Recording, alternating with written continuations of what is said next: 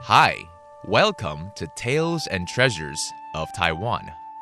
This is a show about a multitude of cultural facets here in Taiwan, from religions to customs, festivals to tourism, performing arts to indigenous culture, and of course, the culinary goodness of Formosa.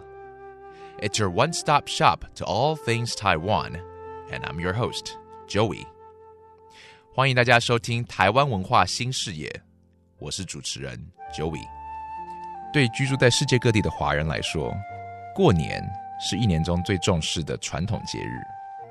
从尾牙到送灶神，走春到回娘家，开工到走花灯，这个月我们就一起来聊聊过年的各种传统习俗和由来。Lunar New Year is the most important time of the year for any society that traces its roots to China. Starting from the year-end banquet all the way to Lantern Festival, traditional Lunar New Year celebrations are comprised of many customs and rituals that must be strictly followed. This month, let's discover in detail the complexity of these festivities. This week, we'll talk about some of the religious practices that have to do with Lunar New Year. Inviting to the show is Professor Xu from Nanhua University in Jiayi. 这周我们就先来谈谈跟过年有关的宗教习俗。邀请到的是嘉义华南大学的徐福全教授。我们谈到说12月16号开始尾牙，之后一系列的这个过年的筹备过程，对，到除夕跟大年初一，对，那最后到底年什么时候算是结束呢？元宵。其实在这当中还有一个非常重要的节日，在台湾来讲，初九拜天公。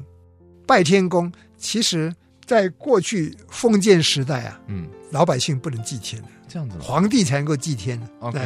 但是我们把这个天神格化，我们是把它当作玉皇上帝了。初九拜天公之外，它另外元宵节是拜天官了。有所谓的上元、中元、下元嘛。正月初九拜天公呢是很隆重的，他一大清早，那基本上现在都是初八过了子时，他在家里头把这个供桌呀要架高起来，那在上面用素果、素食，比如说香菇啦、金针啦、木耳啊，一些珍贵的素的材料，还有面线啦，还有红龟糕，还有的签叫做卡纳。这个卡纳就很特殊了，这种糕啊长条形的，里面呢印的纹路是一个圆圈一个圆圈一个圆圈一个圆圈一个圆圈，象征什么呢？钱币，古代的钱币。是啊，这是求财的。是。那贵它是会有一种模子去印的，一个印出来是红桃模型，是有的印出来是乌龟的贝壳的图形。不管是桃子形状也好，龟壳的形状也好，都象征什么？长寿。所以福禄寿是我们台湾庶民共同的心愿，希望有福有禄有寿。所以你在台湾的乡间看到很多的庙宇啊，屋顶最常见的呢，除了双龙护珠、双龙抢珠之外，最常见就是三尊神像。福应该就是 good luck， 对不对？对。然后禄是 fortune， 是属于钱嘛，对不对？财产的。然后寿当然就是 longevity， 就是长寿，那个活久。OK， 那拜天公就是拜玉皇大帝本人咯。那一天也有禁忌，因为玉皇大帝下凡嘛，所以那天家里头不可以把衣服晾在外面，尤其是内衣裤。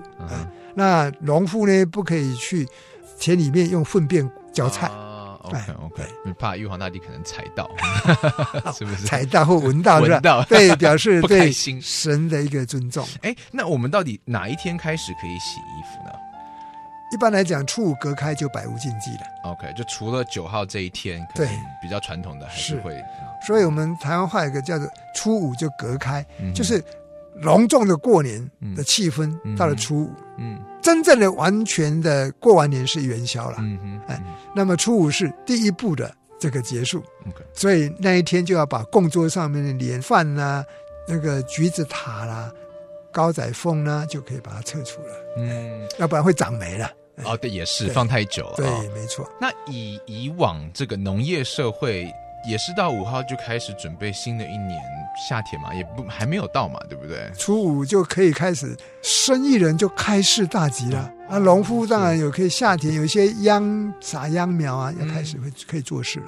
所以15之前还是在过年气氛当中了，15以后才结束了。也就是说，今天如果我是一个农夫，我15号之前不种秧，其实没人会讲我；但是15号之后还不种秧，就说我懒了，是不是？对，但是农夫通常不会这样，因为秧了会慢慢在长，你不是说你叫它不长就不长。The official end of Lunar New Year is the Lantern Festival, 元宵节. Before that happens, there's one more important event on the 9th day of the first lunar month to mark the birth of Tiangong, the Heavenly Father. The deity, also called Jade Emperor, is deemed as the highest ranking of gods in folk belief. His worship is understandably taken quite seriously. People get up very early to make the necessary preparations. In fact, some would do it right after midnight the night before. They set up an altar, a table on which offerings would be placed. Offerings such as shiitake mushrooms, wood ears, fruits, dry noodles, and flowers.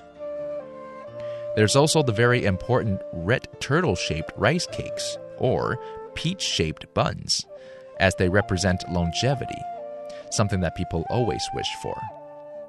Many would prepare a rectangular cake decorated with coin-like patterns as well, to wish for good fortune. Professor Xu says, luck, fortune, and longevity are the 3 things that Chinese or Taiwanese people care the most about. Since the Jade Emperor visits each household during Lunar New Year's, there are taboos to follow, such as you must bathe before worship. You must not hang your laundry out to dry, especially underwear. And farmers should not use fertilizers for their garden during this time, since traditional fertilizers were, yes, feces. On the 9th day of the first lunar month, all taboos are lifted and life returns to normal. Businesses are ready to reopen, farmers ready to plant seedlings. And after the Lantern Festival, the 15th day of the first lunar month, the New Year celebrations are officially over. That's it for our conversation about the one last worship of Lunar New Year. Next week, we'll continue our conversation about the customs and rituals of Lunar New Year here in Taiwan.